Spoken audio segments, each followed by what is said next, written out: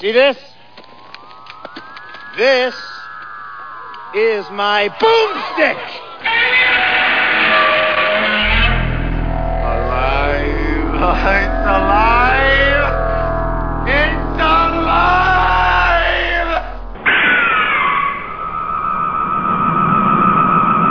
I got news for you, pal. You ain't leading but two things right now. Jack and shit. And Jack left town.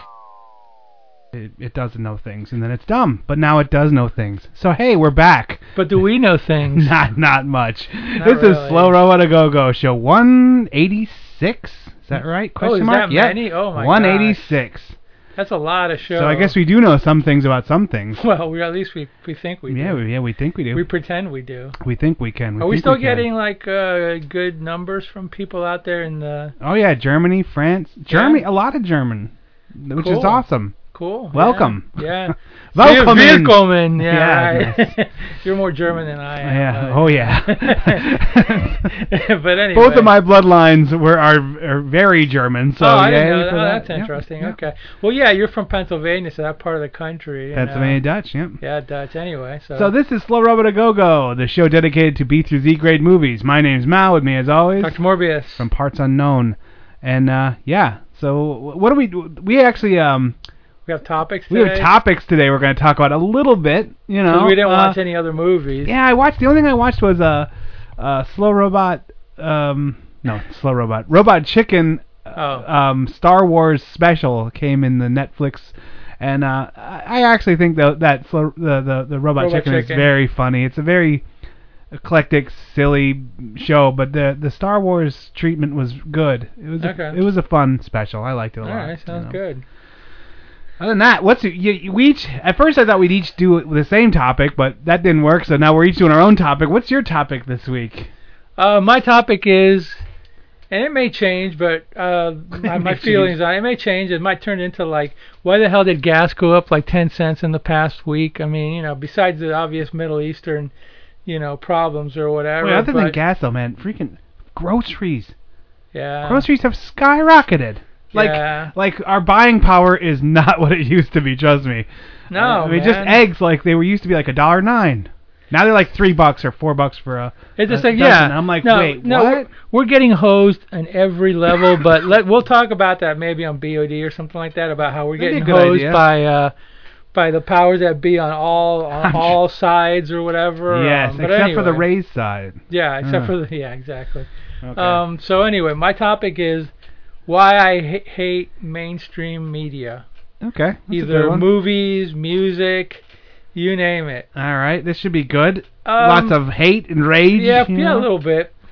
I guess I've always been like this in a way, even when I was a kid. But then when I was a kid, you're soaking it in, so you haven't made a decision-making process. Yeah, in Japan they call it a child's eyes. Even like adults, exactly. When you walk in and you don't have preconceived notions. It's a very good thing to have child's eyes, where you're seeing things for first time, without any prejudice, any hatred towards it. But that usually generally quickly goes away. It'll go away like after maybe after you get taken about 3 or 4 times, or after you get duped by somebody. I would say with me it started happening with like I was maybe 10 or 11 or whatever. You start making decisions, like you start making like critical evaluations for whatever that may be, and you go like, hey, I think I like that other version of this better, or I remember this story before, but... Well, you think for yourself a little bit.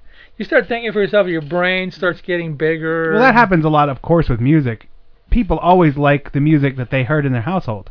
Yeah. Until they hit adolescence, when they have to rebel against everything. Then they make their own choices. But usually even that old music that your parents played, you still like. Well, it's interesting you say that, because for me it ended really quickly. Because at first, when I was a kid... You don't like samba? Well, at first, when I was a kid, we had like the records, the Latin records.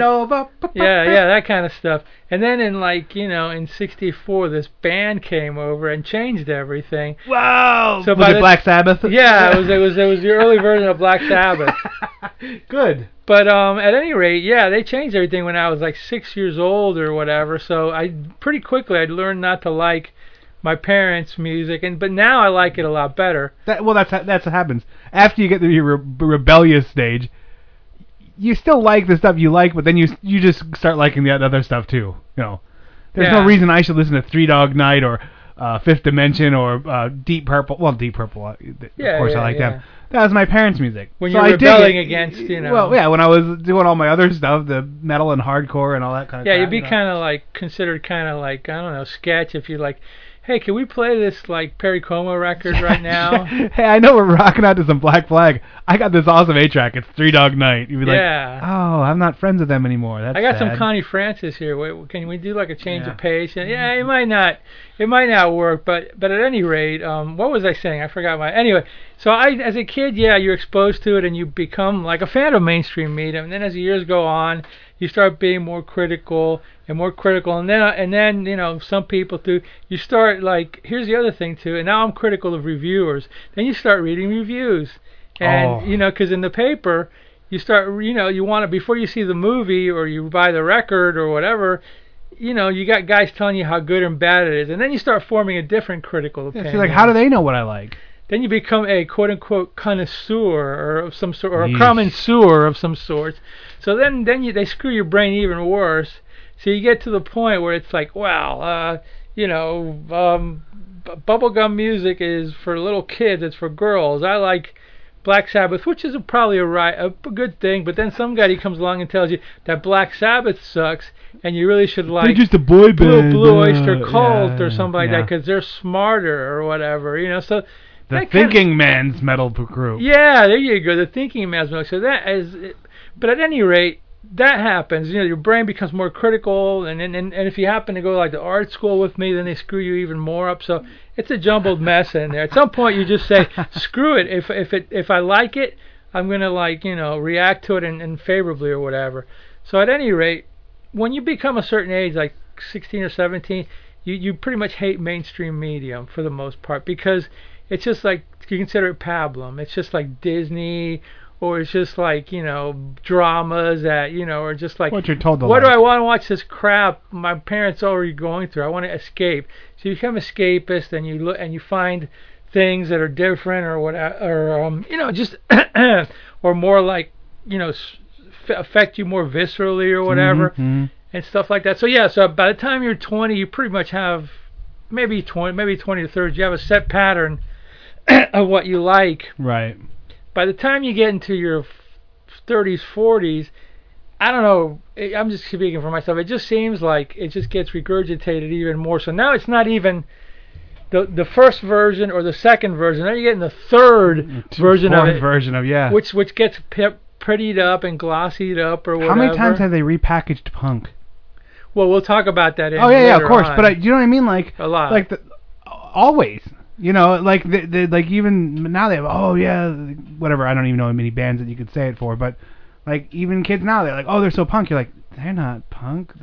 Well, if you really think about it, when we talk about your movie, the way these guys were running around traveling, it's almost like I was thinking, well, you know what? If these guys were punk, then the Beatles in 1961 playing in the Cavern Club were punk too. No, I mean this is all. Well, we'll talk more. We'll talk about that but more. But that's like every band. Like what they were showing us, that every band goes through that when they're starting out. I think. I don't know about any more. Yeah. But I mean, I don't know about any more. But small tour stuff. But anyway, as we get older, we just kind of like see the same thing most repeated people over settle and in over and again. just accept it though. But I mean, like a lot of people just go meh, and then they start saying, "You're right. Frasier is really funny and smart." And watching movies, they're like, they just fall into the. Yeah, I guess this is funny now. But nowadays, it just seems like, I mean, punk was cynical, but it almost was like a good kind of cynical. Today, I see media as cynical, but not a good kind of cynical. Like kind of like, they want to keep you angry and scared. Yeah, and they make a lot of money too. Like that's the only thing news is. Punk wasn't out to make a lot of money. No. These guys are being cynical and want to make you scared, and they're out to make billions of dollars. The good ones were out there to incite fear. Like some of the first punks came along. Like I often reference them, like the Juggalos, the ICP. They incited riots. Like when they first, now they're probably. I mean, now they're. But just they're not really punk. No. But I mean, like they're the same vein where they're like. They're so antisocial, they want to destroy things. They want to cause bad things to happen. But the punks of back then from the movie we'll talk about later almost seemed kind of quaint in their belief systems or whatever. Because it was like because it was like they were trying to be hard and stuff like that. But they're just kids though. That's the bottom line. They were just kids, you know. No matter how hardcore, they're just kids. They're just kids, you know. Even like Metallica when they were touring and they were drinking and nonstop. They were just a bunch of kids. You know what I mean? Kids. Like Beatles. Kids. They didn't have they that's why they were so fresh and exciting, because they didn't have all that no you can't. They just did. But when you get in that genre, they started out kid, but 10 years later they look like old weathered guys or whatever. All of them do. Even the Beatles. The Beatles started out early 60s. By the time of 65, 67, when they had beards and different hair, they looked like old guys compared to like 4 years earlier. And it's like a lot of aging or whatever. But at any rate, it just seems like mainstream media. I never liked dramas. I never liked, anything that was made with I never liked Disney. I never liked anything that was made for but I like it more for the stuff when I was a kid, because there seems to be like some kind of corniness to it or whatever. And the cynicism isn't as I can taste the cynicism in today's movies, and it's just so prevalent, and I'm so tired of it. Because I may be cynical, but I don't want. I'm being cynical for free, as a punk would be. These guys are making billions of dollars, and they're marketing cynicism, and that's really what I dislike about the mainstream media. I'm not saying that there's not anything good and honest out there. I haven't seen it. You know what I mean? Like today I'm going to see The Martian. Yeah. Which is this gigantic opus of astronauts stuck on Mars, and has to live. We'll see. I kind of don't have to go to know how this is going to go. Sure.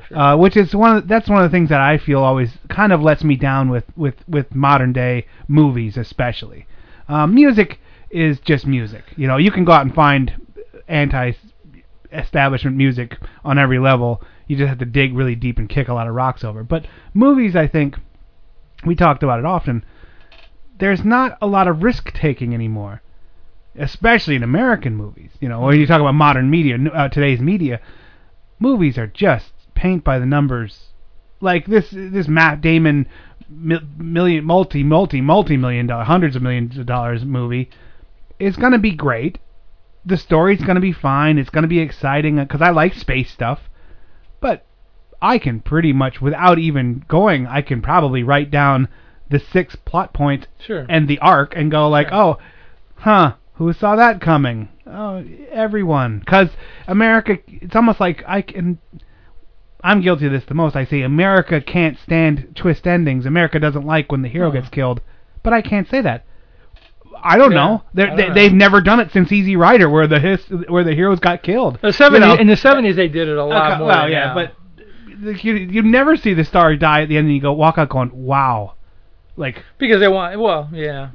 Well, I mean, for me anyway, because I just speak for myself, I'm more of an individualist as opposed to I don't want to be part of the collective. So when they make mainstream media or whatever music, they kind of they're trying to craft it in a way so it appeals to everybody. Hit as many people as you can. And I'm more of an individualist. Maybe I enjoy more the outsider thing. So I mean that's a bottom line to it. I talking about it and thinking about it. I'm more of a contrarian kind of guy or whatever. So if it's something that's constructed to appeal to as many people as possible, I generally don't care for it. But I do kind of like the old school. So what about indie movies?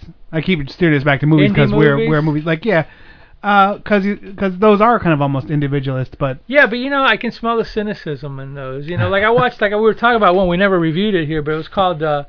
What was it? It was a superhero one. I think it was called Hero. I can't remember what it was called. Or Super. It was called Super. Oh, yeah, where there's a guy with a wrench on the front of it or something like that? Yeah. It's been in my Netflix for 100 years. I never watched it. It was it was outsider, but it was just I didn't like it. I thought it was cynical and nasty at its core, and it wasn't a good kind of nasty. Sometimes with a good kind of nasty, you're going hey, that guy was a real badass. This was just sad and creepy nasty, and I don't know. I just got bad. I got a bad feeling from the guy who wrote it. So I like I said, boo-hiss on today's movies. I won't pay the big bucks for them. They're scamming you at the theater. My friend was telling me that, like a theater that he goes to in South Florida, he obviously wants to sit in the good seats and get the good parking. He's paying like $25 a ticket for a movie, but he's like, he's got the bucks and blah blah blah and yada yada yada or whatever. But that's keep buying that kind of stuff. I don't know if you would. You're not going to keep it. So anyway, that's my topic, and you're up next. Well, I think we're good. We're gonna just move on. We'll do my topic next week or whatever like that. You want to do yours next week? Yeah, because we're fine on time. Yeah, okay. But it's a very interesting thing, and I always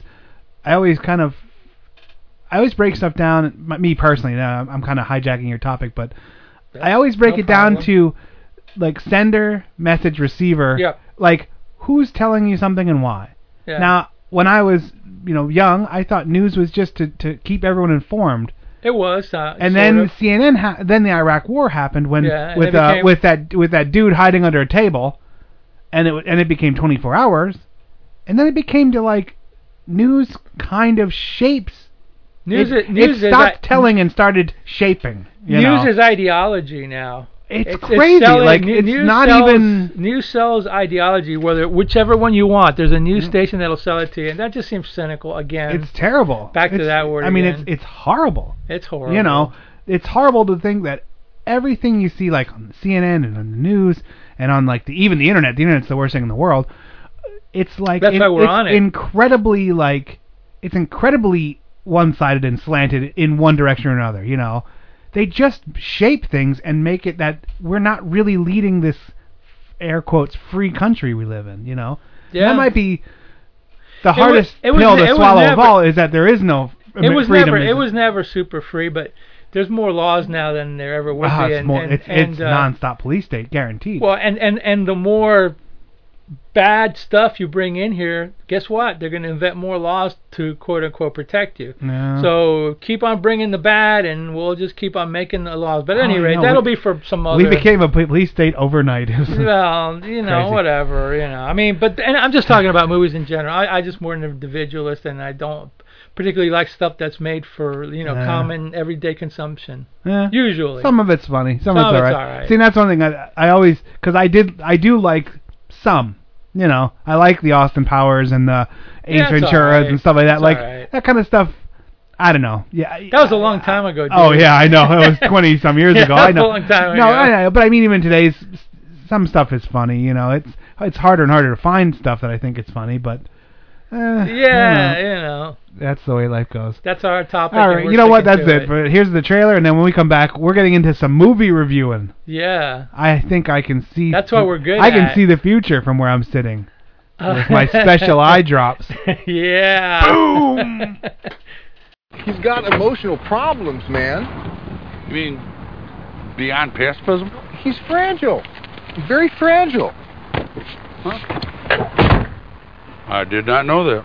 I can't believe I gave my panties to a geek. Kathy's world was complete and happy. She had a beautiful marriage and a beautiful new baby. Everything was perfect.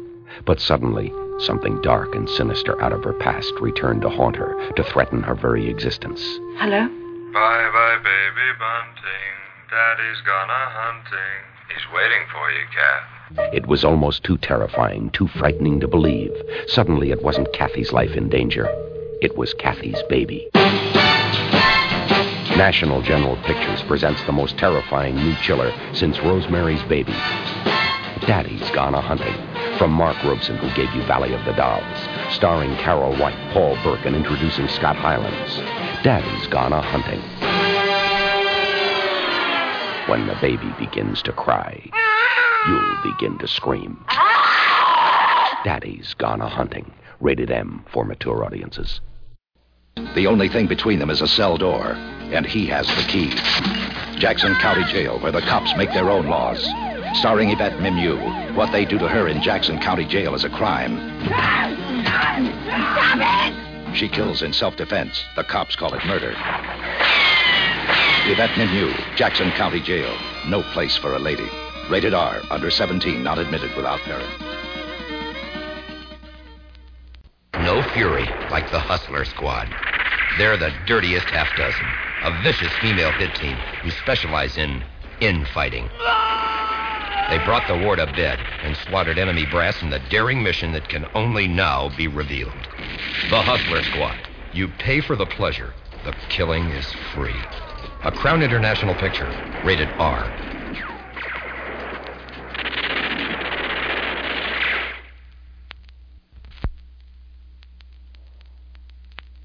See, there's this girl, Vicky Valancourt. She may be the devil. Mama said that. Consequently, I'm prohibited from contact with her. But I hope to get past that one day, because she's nice to talk to. What are you looking at, butthead? And we're back. Yes. What's the movie? What movie did you pick this week? X. The man. X-rated movies? Yes, the man with the X-ray eyes, which could be X-rated. It should have been. I was like, boo! Ah, that cut was terrible. But when I saw it as a kid, it was very titillating. Yeah, you know, when you're like 10 years old. The man with the X-ray eyes. Starring Don Rickles. I saw a lot of guys. a lot of names I recognized anyway. Starring Ray Milland and you know, a lot of guys from Corman movies. Oh yeah, this is Cormanized. This is fully Cormanized. Harold Gould and a couple of Dick Miller and Jonathan Hayes and you know, a lot of cool movies. And of course Mr. Rickles. It was one of his first movies too. Funny. He was pretty sleazy in this movie. He was good as a dirtbag or whatever. Yeah. And Ray Milland. It suits him well, as they say. Yes, it does. Yes, it does. And Ray Milland, it's funny, I was listening to the commentary by Corman, and he was saying that in Ray Milland's autobiography, Ray Milland had a very distinguished career. This was towards the end of his life, and he was just taking jobs to make money or whatever. Yeah, whatever, right? He won an Academy Award for The Lost Weekend, which is a 50s movie, I think, about alcoholism or something like that. And when in his book, he wrote that his two favorite movies that he ever made was The Lost Weekend and The Man with the X-Ray Eyes. So Corman was like, wow, that was a great compliment. You know? Yeah, it so is. It's like, That's cool. So anyway, this is like one of those great creature feature kid movies that I saw as a kid that always especially the ending had like a pretty good effect on me. This one does not have a nice ending at the end. Yeah. You know? And what year was this? 63, believe it or not. Okay. It was pretty early for this, and you know, Corman, again, listening to the Corman commentary, he made like 4 or 5 movies that year. He said that he was basically finishing a movie, doing post on another one, and prepping a third one. It went like that for like 2 years, and he was young back then. He goes, and I enjoyed it. I because I guess the energy was evident in the movies that he was making or whatever. So if he had the energy to do them, and he was cranking them out, you know. And the thing about his movies too is that regardless of how low the budget was, which was $300,000, but it wasn't too low for him back then. Yeah, he had pros working on these movies, so for however cheap they may be, he just got them young. He got the best people. He either got them young, or he got them like towards like when they were not being hired by the big on the outs at the big outs. So you get them young, and you get them towards the end, and then in the middle is when all of Hollywood's grabbing. So Hollywood obviously is getting back to the middle of the road, you know, thing which I was talking about before. So yeah, they're getting them like, you know, and he was, the thing about him was that he's for like the movies that he made. If you're listening to him talking, he's very knowledgeable. He's very understanding. And he knows what he's doing. More than a lot of directors. More than almost everyone. He knows like exactly what he's doing. He's knew a very exactly, good. He knew the figures. He was not only was he able to craft the movie, he knew to surround himself with good people, and he knew how to make money. Yeah. So that's why he's so successful. It's also why he never got out of the exploitation. But I guess when you're the top guy in exploitation, considered the top guy of all time, why would you like? Yeah, but you move in. If you want to move up in the world, you're never going to be the top guy. Might as well, you know, be the top guy of something. And also, one of the things I always thought, my personal opinion about Corman, obviously, I think he's great. I love his movies. I love the man, you know. But his exploitation was never like, he never crossed the line where it was like too far, like Trauma or some of those like shittier ones, like where they're like, they're so exploitation, you're like, you're just gross. Now there's some, I mean, I'm not saying Corman never made edgy over the line movies. He did, but most of them hit the right spot where it's in the category of exploitation. It's the bikers movies. I think what the difference was that Corman went for the drive-in and Troma was going for the video market. Or whatever, or just or Troma just has no concept of. And Troma was more punk in a lot of ways, you know what I mean? They're going for more like the Gen Xers as opposed to like Corman's more baby boomer if you want to give it a generational thing. I think Troma's more like Gen X maybe. I don't know. And also, Troma loses money at all times, and I think Corman never loses money, so that also tells I don't think he ever did. I think he always figured out a way to make a buck. I mean, that's a talent to be able to like know how to make a buck. It's one that I definitely wasn't blessed with, but thankfully Roger Corman was. He gave lots of movies. Now, if you would have cut the credits off the front and the back, this was well shot and well made. I wouldn't have said this was a Corman movie, only because it was almost too nice for a Corman movie. Well, you know what? It's interesting. Again, commentary I was listening to. He said that the beginning, the intros and stuff like that was done to get people's attention, to like get them like, and then, afterwards, then they give you the real movie. So they did things for that was a shock value. Well, yeah, they had to do something to grab it. And then you get a real movie in the middle, and this movie actually in the DVD has a 5-minute prologue. So it would be an even longer movie, but the reality is that they cut it out, and it doesn't even necessary, So what's the story? Let's get into this movie, not shot for shot, but you know how we do it. Okay, this is one of those like I don't know. I guess smart guy who's too smart for his own good. I guess you could call him a mad doctor in a more civilized way. He's during his testings or his experiments, he's on the one hand, he's telling people he's trying to figure out how to be able to see through things to be able to cure diseases. Like, people will test you out before they put x-rays on you, but they may not be able to see what's really ailing you. With he figured out either by accident or by trial and error that he could actually at first see put little drops in his eyes. Put little drops in it and see through things. Now, as the movie comes along, you start seeing that he gets addicted to these drops because he's seeing more and more. It becomes more than just like seeing through walls or seeing through clothing or seeing into people. It becomes like some kind of existential, like seeing journey, God thing at the, towards as the movie goes along or whatever, But at this point, he's just like at the beginning of it, he's testing it out on a monkey. It's the same as Dr. Black and Mr. Hyde. Kind of, in a way. Where he's like, I'm a really smart doctor. I got to do this. Oh, no more patients to try it, or nothing to try it on? Might as well try it on myself. Yeah, it's a theme. It's Mad Doctor Month, But anyway, since I'm Dr. Morbius and I'm mad, might as well talk about my people. So at any rate, he tries on the monkey, but then the monkey can't take him to the level that he wants to go. Because he dies. The monkey dies. Yeah, poor little monkey. But he showed him that he could see through it. He could see through things or whatever. I was like, okay. So then he decides, he gets his buddy, his other doctor, and he decides he's going to experiment on himself. And then he's got some like younger woman who's like likes him, who's part of the she becomes the love interest quickly. She becomes the love, even though he's like 30 years older than her. But she's only 28, but she does look older than that in the movie. And he's being funded by somebody, and they want to pull the funds because they don't know where the money's going to, and this and that. And after the drops go in, he starts going wacky.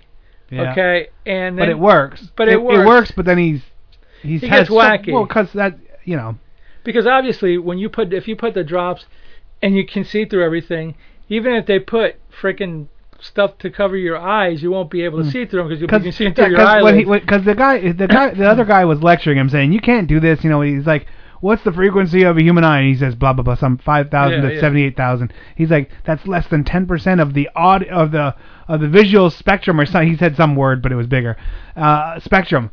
So I'm gonna put drops in my eyes that'll make me see all 100%. Like I'm encroaching God. Because the guy said only God can see everything. He was like, I'm quickly catching up to God. So now you got the kind of. So he's like, isn't a Prometheus thing kind of like that? The Greek thing. I don't know if that's part of it. Anyway, Oedipus. No, Oedipus is that's another movie that we did. That's a different movie. I don't know. But anyway, so he starts to experiment on himself, and he starts getting a little more like beyond like just seeing. So he goes to a party and he starts seeing through clothes, and that was the scene that really I remembered as a kid. That's the scene I wanted to remember, but there was nothing. I was like, oh, it was 63. Boo, because he's starting to see all these.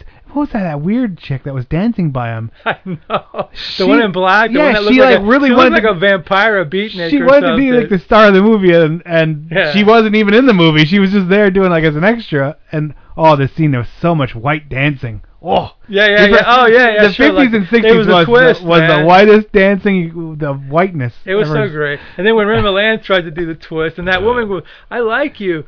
Dance with me. You look urgent. And I'm like, what is it? Foreigner song coming on or something like that? I wish they would have broken into Foreigner. I like Foreigner. That's one of those bands I shouldn't like. I do. So that's where he finds out he can see through things. And you're like, okay, boobage time. Corman, serve him up. Nothing. I was like, oh, this is sad. So then we start, and then the Corman in the commentary said that was the lightness before it starts getting real dark, you know. Yeah. So then, like, you know, he's in the. Timing's important in this. I'm sorry to interrupt this. He goes to this party, but they go to that party because he lost his funding that day. That's right, he lost his funding. And as they were walking out, he's like, "Well, you can assist me in my operation." And he said, "Okay." And then he went to see that girl, and he's like, "You're cutting wrong," because he looked into her. Oh, that one scene. He looked into her heart, and he's like, "No, you're cutting the wrong place. Yeah. I see where it really is." Yeah. Then they go to a party, and I was like, dude, I don't want to have a doctor going drinking martinis and dancing the night away when they're cutting into my heart the next day. Yeah, that's right. There was that one scene before that where the girl was sick. Right, and that's like a major plot point because he lost his funding. He's just back to being a doctor. And he was going to be sued for malpractice because he cut the other doctor, knowing. That's not yet. No, because the operation scene is after this. Yeah, he was getting what? He was getting cut. He was getting his funding cut because they didn't know where the money was going, and they were little.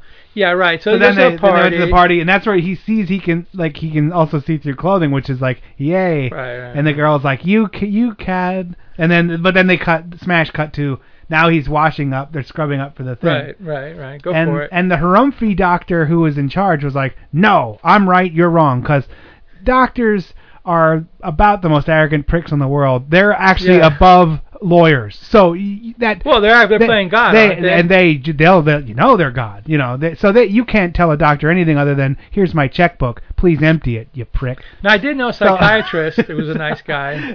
No. So then he was. So then they in the middle of this operation, he stopped the guy the X-ray guy, eyes guy stops him and says, "You're cutting wrong." And the doctor's like, I'm doing this operation. So he cuts his hand. He stops him from doing it by cutting him across the hand with his scalpel, which his scalpel is insanely sharp. So then they say, okay, well, let him finish. So he pulls it out and saves the girl. Right. And the guy's like, well, good job on that, but you're now done. You're done as a doctor. You're done as a doctor. Yeah, you're not supposed to do that. That's unethical or whatever. Yeah. Hey, you know that part where you cut my hand? That's probably not a good idea.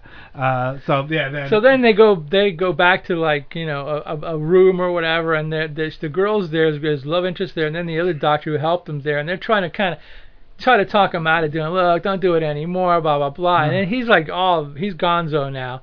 So he's like, what do you mean? Yeah, blah blah. And the other doctor tries to give him a sedative. He tries to give him a sedative, and he just obviously. This guy just cut another doctor because he didn't want him, so he pushes Harold Gould, the other doctor, out the window. And I'm like, I think it was a mistake. I think it was an accident. I don't think he did it. I think it was an accident. But then, the girl twists his head. She's all like, "They'll never believe you. They know what you did at the hospital. You better run." So she freaking takes off with them. She exacerbates the situation instead of saying, "Look, I was here. It was an accident." Yeah, exactly. So Doc X-ray eyes just goes into the wind. So he just freaking goes into the wind. Thankfully for us, because this gets us into the second act and also helps us with more exciting things, because watching doctors pitter away their afternoon arguing is not exactly a great movie. That's another thing Corman talked about, how this movie in the beginning of it, and even towards other parts, was kind of static and talky. So he would actually move shots around and change shots, and even when two people were talking, try to have people in the background moving, just so this movie wouldn't be more pleasing to your eye or whatever. This is a flat movie. And that's where his intelligence comes through, because he knew that he needed to jazz you up as the movie comes along because of all the talking and all the whatever. So at that point we cut to the part where they're at a circus, at a carnival. Now it really picks up. That picks Don up. Rickles. Yeah, Don Rickles is the like dancing girls who aren't naked, but they're dancing. You know, it's nice. Yeah, so then they go, hey, Don Rickles is like the barker. Hey, come on in and see the fantastic Mentalo or whatever. You know, he'll read your fortune. He'll tell your future. And that's where you see the two, Dick Miller from Bucket of Blood and Jonathan Hayes from A Little Shop of Horrors, who are regulars. And I go, oh wow, look at that, from the '60s, and they're in color, because they always did black and white movies back then. So I always loved seeing. There was a lot of the stock footage in color from the 60s of these carnivals. Yes. I love watching that. And you know what I really liked? That they actually shot footage of a carnival, but then they cut to a set. That is so like old school movie. Oh yeah, it's great. Today they wouldn't do that. Like in the movie The Funhouse, they would actually stay in the real carnival at all times and do it. Back then he cut to the studio, and it was like, yeah, you know, the fakeness of it kind of gives me a warm feeling. But you're home, you know. Yeah. This is a B through Z grade movie show, man. Yeah, you're at home. You're like, all right. When it gets too soundstage. When it gets too real, then you're going like, oh, you're just trying for too much realism, you know. Yeah. Sometimes the fakery works. So anyway, they go into the carnival thing, and then they bring out, now he's a freak show. Now Ray Milland is a freak show. He's Karnak. He's the original Karnak. You know, yes. they give him the cards, and he puts them up to his head. I'm sure Johnny Carson watched this, and Karnak came out of it or whatever, you know. The great Karnak. Yeah, you are correct, sir. So he's like Karnak, and then like you know, Dick Miller and Jonathan Hayes are like two wise guys. And they're like, yeah, we'll show this guy's a fake. Yeah, we'll show him. They're not having anything. And Rickles busts into, like, before they go in there, he busts into his shtick where he's, like, cutting them down. Yeah, your wife's up there on a broom flying around and stuff. Like, he was very aggressive as a comedian. He was funny. He was already a Vegas comedian at the time. But I guess somebody really liked him and brought him in. He did other movies, too. But anyway, so they're doing the act. And then, like, those two guys, hey, you're a fake, you know, the hecklers or whatever. So he goes, you don't even know who the hell I am. So like all of a sudden it's like Ray Milland not only knows what he's, you know, what his social security number, he knows everything about him. So at this point you start to realize that this guy's gone beyond like seeing through walls. This guy's seeing through people. Yeah. You know what I mean? Now you're getting real existential for a B movie. You know what I mean? Oh yeah.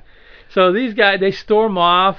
They harumph out of there. Out of there, whatever. Because the guy, what he tells him his social security number, his age, is all this stuff, and he goes, "Oh, also you have a love letter in your pocket," and he says something like, "And you're gonna give it to some girl you're gonna break up. You're gonna break up with her, and then she really loves you or something like that." And he was like, "So he's like, yeah, harumph." He got like really angry and split, which obviously you'd be like, "This is freaking me out a little bit." Yeah, that's stuff that you wouldn't know, you know. Yeah, exactly, though, and then you're like, huh. So then when that's done, you know, I guess they cut to like some scene where the carnival people are talking about him or whatever. They're going like, oh, is it an act or is it not an act? He's fake. He's a fake. And he comes out and he's, you know, and then he's like, no, I'm not a fake, blah, blah, blah. So then Rickles, who's like his whatever manager, handler, whatever, says, you know, I got an idea for we can make a lot more money. And Ray Milland wants some money. Yeah. Because he wants to get the hell out. He only wants to continue his research to fix this. Yeah, that's right. He wants to continue the research. He wants to get the hell out of it, too, because he's a murderer. You know, whatever. So that limits your employment options. Yes, it does. It does. It does cut back on the ability to convicted of a felon, not convicted. No, but still. Yeah, murder. Yeah, we're not hiring murderers this week. As a matter of fact, we're not hiring anybody, but much less murderers. Yeah. But at any rate, so Rickles gets the bright idea. Hey, I got an idea. Why don't we take you to the city and you can be like a healer. Right, exactly. And he's like, oh, well, there's whatever. A lot, and he goes, well, how am I going to make money in that? He goes, well, donations. You can make a lot of, money doing healing. There's a lot of people. Yeah, exactly.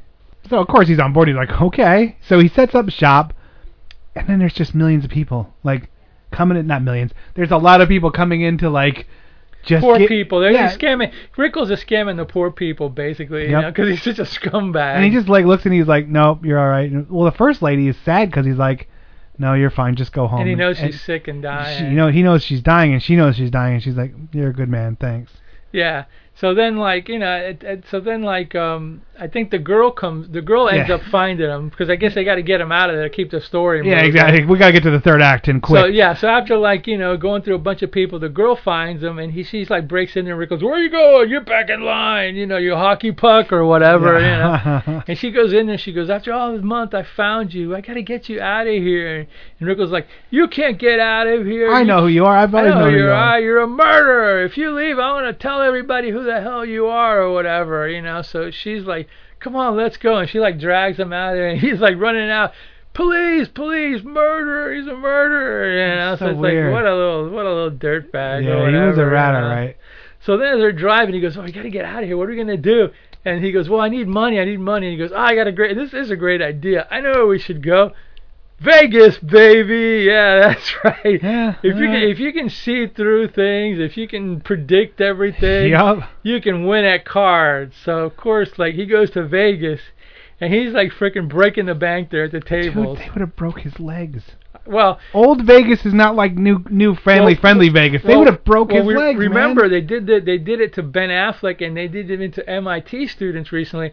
They were able to go to the card tables, and they could able to figure out the numbers. You know what I mean? Yeah. And they just kicked them out. They're not gonna let no, they kick you out, and you're also blacklisted, and they know you. Like you can't do things. You can't hone in on them taking money, because that's their job, is to take money. Yeah, your job is to lose, and their job is to win always, and you'll never do anything other. That's why it's Vegas. Yeah, but in the old Vegas, they would have just taken him out back and beat him to death, or broke his legs or whatever, and you ain't getting that money anyway. Which it looked like they were done, except for they call the cops. So he breaks one table, he goes to another one. And he gets too cocky. And he gets too cocky. He's like playing the table, and this one guy's like, "How do you know this?" And he goes like, Wait, everybody, don't pick up this card, because the next one coming up is like a 6 and this and that." So they're like, and they call the cops. Yeah. Well, yeah, they call the cops. Yeah, they call the cops because they think that's... And like, she grabs him and she goes, "We got to get out of here." So before the cops can grab him, he had cashed out some of the money. He throws all the money up in the air. Yep, makes it rain. He's the original guy to make it rain. Yeah, it makes it rain. So then, like, all the people are like, you know, "Oh my God!" He's able to escape. He pushes down he leaves the lady in the back. He leaves the lady in the back. He pushes down the valet and takes this gigantic Lincoln Continental. I was like, yeah, escaping in style. And another main thing that happens at this point is when, like, the cops come and get him. One of the reasons why he did was the cop. He tried to escape from the cop and knocked him and glasses off, and now his eyes are like these like black, you know, they're almost like black with this white pupil, which means like he's really tripping hardcore. His eyes are just rotting away, kind of. Yeah, he's seeing way too much. You know, his eyes have gone into like the Twilight Zone, so that's why he takes off and he's driving the car and he can't his eyes have gone beyond seeing. Yeah. Reality. They're seeing something else now. And every time they cut to it, it's like this weird. It's a weird thing where you don't know what you're looking at, really. Yeah, or whatever. Like he sees beyond buildings, or he sees through, you know, the thing. So he's like freaking driving, and then there's those helicopters coming after him. Yeah. And cops coming after him, and he's like running away from him. And he crashes the car. I think he crashes the car, and he escapes. He walks across the train tracks, and you're like, is he gonna get hit by a train because he can't see or something like that? But it's worse. But then he runs, and then all of a sudden it becomes like kind of a religious movie now. It's so weird. This shifts gear in the last. There's like 2 minutes left. Yes. And you're like, okay, he's gonna get shot dead, or he's gonna get hit by a train. The end. No. He finds his way into one of those tent revival places. And I'm like, it's like wait, what? Some serious fire and brimstone guy. Oh my God, this guy's rocking it. You know, he's like, you repent. You're going to hell if you don't repent. And he just walks in there with his freaking eyes, you know, all black. And I'm surprised people aren't like, they're not freaking out at first, but it's like, you know, they're going this must have hurt that guy so bad. Yeah, they have those contact lenses, old school. His eyes were black, and they were big. Yeah. Like there was something holding his eyelids open at this point. Unless those were actually over top, and he was just walking around with his eyes closed, and they were like actually prosthetics over his eyes. Because otherwise, I don't see how they could have been that big. These were probably the hard glass ones, as opposed to like the nice ones. Yeah, I don't know. I don't think they have good ones. I don't think that they have good ones, but these had to have been. Yeah. These look like they were painful. So he's in this preacher's come up and I see the devil in you and all that kind of crap, you know. Yeah, the people are walking up and he's like kind of stumbling to the front. He goes, what's, what are you going to repent? What are, I see the devil in you. What's the matter with you? He goes, and he's like going like, I see everything. I see God. And he goes, oh, you're the devil. And he goes like, but I can't help it. And he goes like, well, in Matthew so-and-so, it says like, in the Bible it says if something offends you, if the member offends you, pluck it out. And so he like goes like this, he dips his head, and then he comes back up and he popped his eyes out, and then it was like the end. Gross. And I remember as a kid that being really like freaky or whatever. Eye stuff is always very touchy. It's gross, and you're like, oh no, don't do that.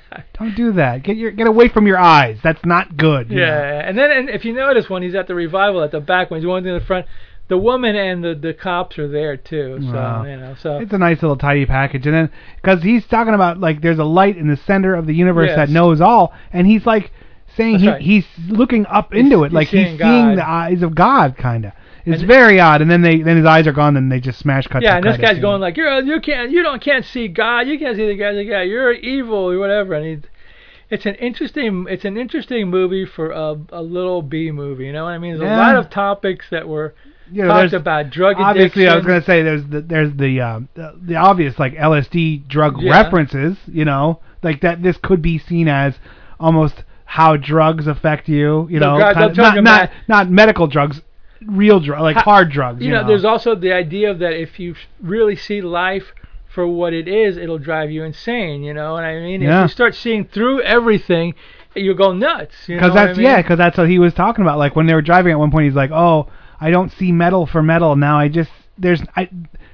Signs hang without meaning. Signs, and the stuff he was saying, because the doctor was very eloquent.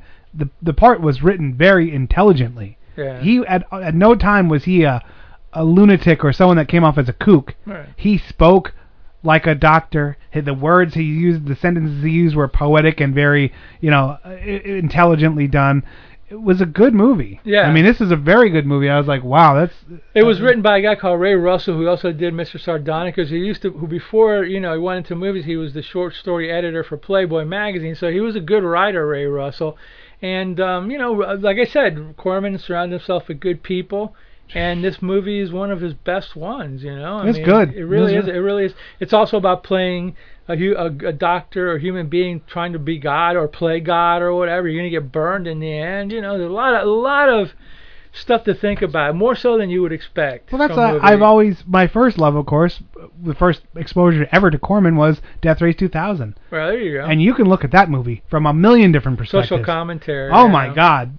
And it's more prevalent now than ever. And that's what's the difference between a lot of Corman movies and like Troma. Troma had absolutely no social commentary. They're just trying to gross you out and look at shock you. Yeah. Corman was trying to give you something to think about. Again, because he hired good people behind the scenes. And when you listen to him talk, he's a very intelligent guy. Very erudite guy or whatever. And he's also he's like a down-to-earth, salt-of-the-earth kind of guy too, which is a very rare. Yeah. He's not full of himself. He's just cranking them out and loving what he does, and it's still to this day. Yeah, to this day. Makes movies. Awesome. He makes movies now that I don't like for Sci-Fi Channel, but hey, there's enough of them that he made that I did like. Money. You gotta, sometimes you gotta just get a check. Sci-Fi Channel is not the new drive-in. I guess. What are you gonna give this one? I'm gonna give this a real high grade. I'm gonna give this a 9. That's where I'm at too. I was gonna say I'm gonna give it a 9. I was thinking, should I go 8? Nah, this is a solid 9, man. It's a great movie. This is a good one, man. Fun, crazy. Go see it. Go get it somehow, man. Yeah. It's you can find it on net. Well, no, not anymore. You used to be able to find. Sad that Netflix is now, it's become. It's streaming gutted. anyway. It's gutted, man. You used to be able to, but not no more. No more. How they've fallen. All right, well, let's go to take a trailer break, and then we come back. Once again, the mainstream, when Netflix becomes mainstream, it gets boring and it's more expensive and more cynical. What happened was everyone said, hey, we should do this instead of giving Netflix the power. And then everyone took their stuff back and said, now you can just play with what's left. And yeah, that's that too. Yeah, because, yuck. All right, here's some trailers. We'll be right back.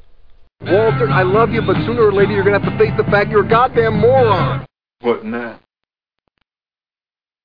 Let me tell you what now. I'm gonna call a couple of hard pipe-hitting niggas to go to work on the homes here with a pair of pliers and a blowtorch. You hear me talking, hillbilly boy? I ain't through with you by a damn sight. I'ma get medieval on your ass. Get yourself ready for a mean double bill. If coffee don't get you, J.D. will. Coffee and J.D.'s Revenge. The baddest pair of heavyweights to ever hit the screen. With a 1-2 punch like you've never seen. Coffee, she's sweet, black, and hot. Mess with her, and you're playing with fire. J.D.'s Revenge, where a dead man's soul comes back from the grave to seek out his killer and the vengeance he craves. Coffee'll cream you, J.D.'ll scream you. So take a taste of double trouble. See Coffee and J.D.'s Revenge, doing it together to do it to you. Pam Grier, Lynn Turman, and Lou Gossett Jr. in Coffee and J.D.'s Revenge. Rated R, under 17, not admitted without parents. Ladies and gentlemen, a minute with America's fearless shock producer, packager of Frenzy of Blood, as he lays it on the line. Why your brutally frank package of films consisting of I Dismember Mama and Blood-Spattered Bride? Ah, let's not kid each other. You see it in the headlines every day. I finally had guts enough to put it on film. Why were these two motion pictures put together? To act as a rude awakening, an eye-opener, sir. After all, people have a right to see and judge for themselves. Ah, come on. I've seen these films, and frankly, I think they're too violent, too raw, too brutal for the average person. Haven't you even taken any precautions? No one under 17 will be admitted unless they're properly accompanied by a parent or adult guardian. We'll be strictly enforcing the R rating and be passing out a little device to everyone attending our showing. Will you enlighten us in regard to that device? No, not on the radio. I Dismember Mama and Blood-Spattered Bride, a frenzy of blood that'll take you through the ringer and doesn't care where the axe falls.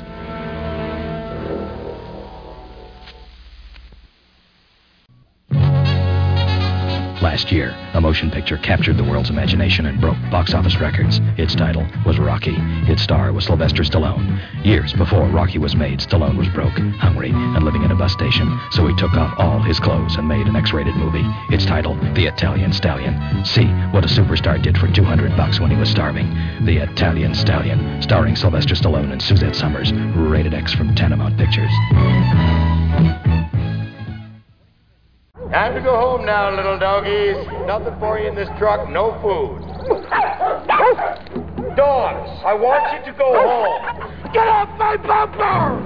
Come on! All right, off air, talking more about it, man. Really digging this movie, you know. Digging it, man. All right, so then my choice is a documentary. Yeah, you know, crazy. You're always throwing curveballs. Trying, you know? I don't know, keep it, whatever. But I think I can hit them better than the Pirates did against the Cubs a few days ago. And that sad, why I hate baseball. But anyway, on to our next movie. Yeesh. Yes, I don't ever watch baseball. Good for you. What was this called? A different state of mind? No, Another state of mind. Yeah, I'm sorry, I was blanking out there. My God, I was like, oh, what's the name of it? My brain. Yeah, it's your movie. Another state of mind. A documentary about a couple punk bands. A punkumentary. A punkumentary about some punk bands they get a good idea of getting in a school bus and going on tour. Now it's the road trip movie. It's the buddy movie, kind of. This is one that I watched this, and I didn't really watch it for the punk. Had you seen it before? No, never even heard of it before. I didn't watch it for the punk angle, although obviously I've said numerous times I like punk quite a bit. I watched this more of like a young bands naively saying, let's go on tour, and it always kind of turns out like this, where it's incredibly hard to go on tour. Especially when you don't have any money. Especially when they don't pay you anything. You're getting ripped off at every stop. It's not like it is one of those things that usually it'll either destroy a band or it kind of galvanizes it forever. Yeah. You know, some of these guys that are long in the tooth, they don't know how to not tour. Yeah. What happens to Ozzy when he's sitting around? He's probably like, drugs. I gotta get on tour, you know, or like all these guys that have been doing it forever, Metallica, and they don't know how to sit down and not go on tour. That's when they do drugs and the bad things. Yeah, instead of on the tour, they do the drugs and the bad things, but they know they have to get up the next day and get to the next town, so they lessen it a little bit. When they're working, they know better, because it's a gig and they don't want to lose your gig. When they're playing, then off time, then. So basically, this was a punk that would start with a Social Distortion, Youth Brigade, and there was a third one. Who was the third one? I can't remember. I know later on Minor Threat comes along. Yeah, Minor Threat, and I can't remember. I think that was it. That was it. Minor Threat, because that's the one where they're kind of like at the end they're staying at their house because they're out of money. So they just. This was the original lineup of Social Distortion, which, when you go through the credits, the first 3 people in the credits of this movie are dead. Yeah, I know. And I was like, oh. I read that. And I read the next one. I was like, ooh. I was like, is everyone from this movie dead? No. Yeah, so. But a few are. Yeah. A few are, and I mean, and they didn't show them doing drugs or anything like that. No, just beer and stuff like that, because these guys were like teenagers still in this movie. It was just one of those things where it was neat to see it. It was neat to see the idea, and you start to see, even though these are like these kind of very famous punk bands, and you realize they are just they're just kids. This is like we talked about in the beginning. They're just a band trying to be a band, And as this documentary kind of went along, the bus is breaking down more often. The people are breaking down more often. They're getting abused as far as no money's coming in.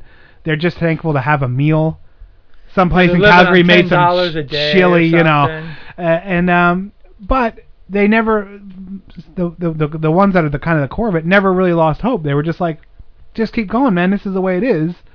And boy, that when you see the crowds they were playing, it was like 30 people in some house dancing and stuff like that. But they also intercut, I'm sure, some of the more flamboyant side characters that they ran into. There's the one guy saying how to slam dance, which is like that was really weird and like okay. Then there was the nude chick, which yay for nude chicks, I guess. Who like to shave her head like on the side. Actually, she's still around. She's on Facebook. Is she really? Yeah. She's still shaving her head? No, I don't think so.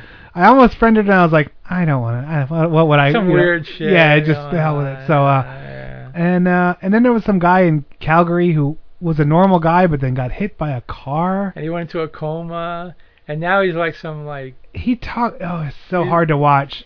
Yeah, and then there was that French chick who was like kind of like I was a good student back in the Well, she has a band. She does. She's on YouTube. Manon or whatever. Yeah, but what the hell was the name of the band? It was like the Guest List, Maniac Manon and the Guest List. Okay, so she's still around. Yeah, she's still doing stuff, And okay, she's like all like, well, I was a good student and this and that and the other thing, and then.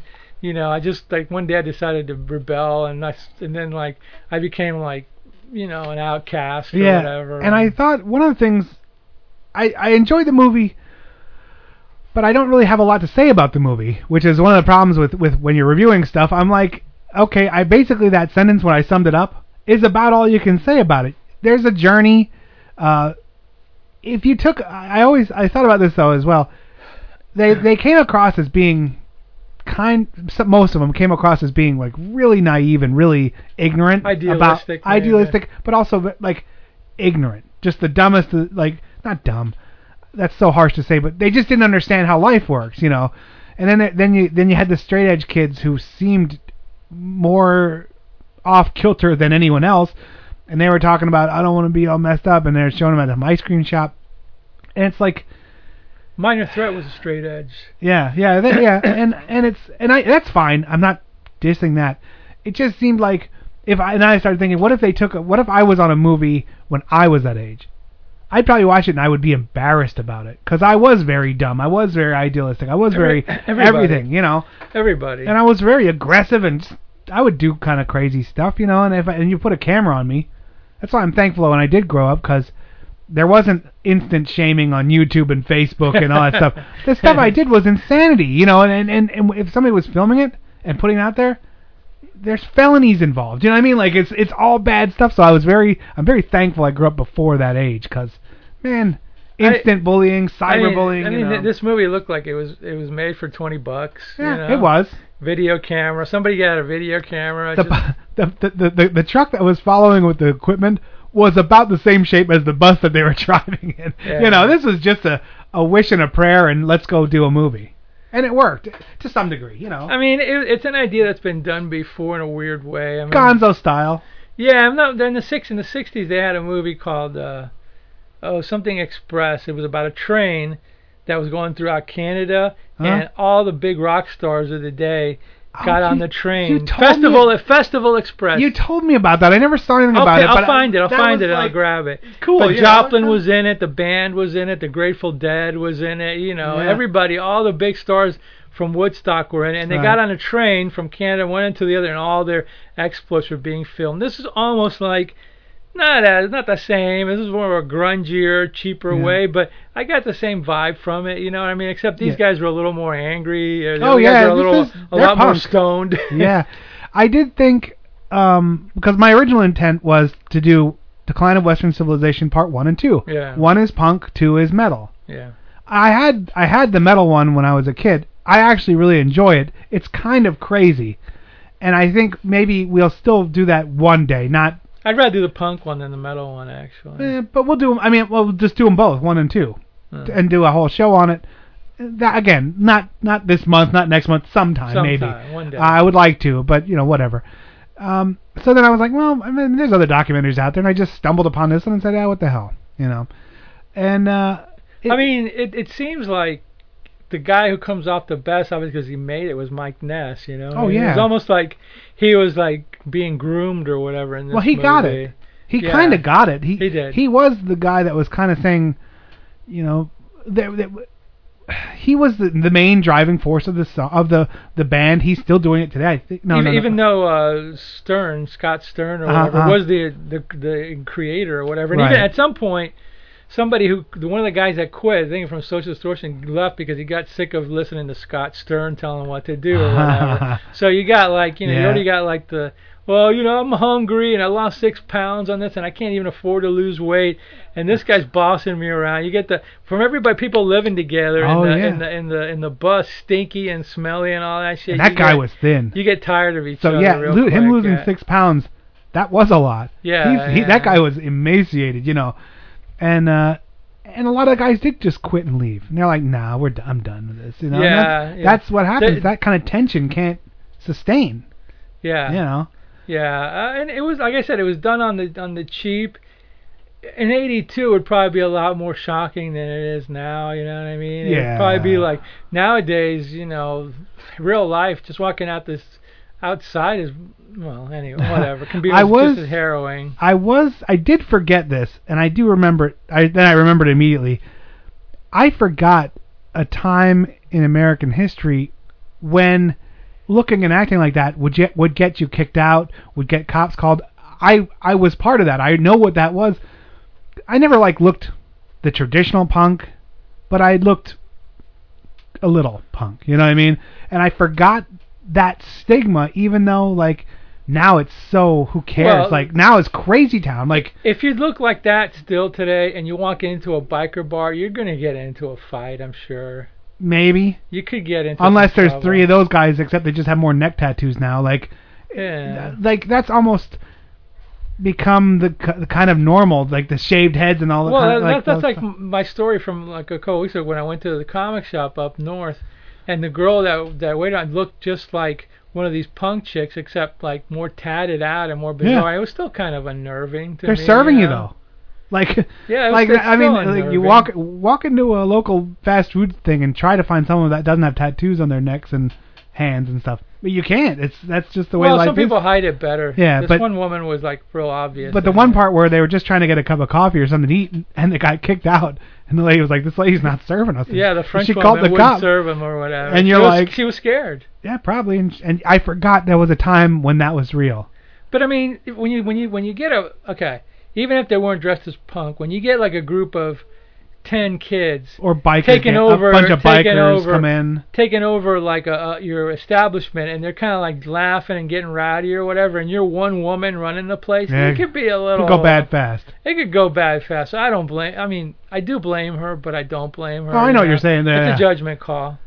You're not gonna kick somebody out when there's a film crew there. Yeah, that is true.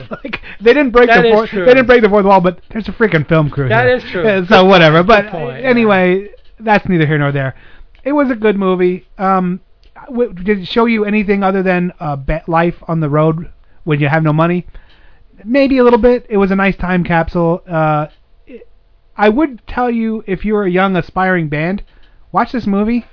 If you have delusions of grandeur about going on the road without having backing and without having kind of somebody financing it, watch this movie. Somebody could actually watch this movie and get inspired to do it. I mean, I don't know if there's a deterrent or anything. Somebody. No. I didn't mean it one way or the other. I meant watch this because you're going to see some things that you're going to run into. I mean, are there still like punk clubs? Yeah, back then not there exclusively. Were some. Not exclusively. Now it's just like part of the whole, I did laugh that part where they're saying, we go up the fire escape to go play. That was funny, wasn't it? Because the one venue in Catasauqua, Pennsylvania, that had punk concerts all the time was a VFW. You had to walk past the Cannon and the Angry Vets to go down into the basement. It was not good. It was.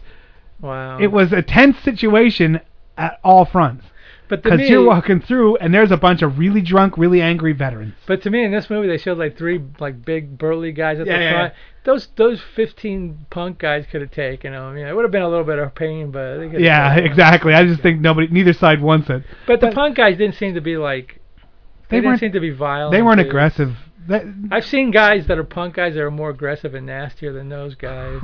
More obnoxious. I was at a show. Mostly skinheads, but I was at a show where they had decided it was a good idea to have a hardcore punk band and a hardcore metal band. Let's guess how that worked out. Yeah. We left early because oil and water, fire and gasoline. Yeah, let's just say it didn't go as the promoter thought it might because he had no concept of what he was doing.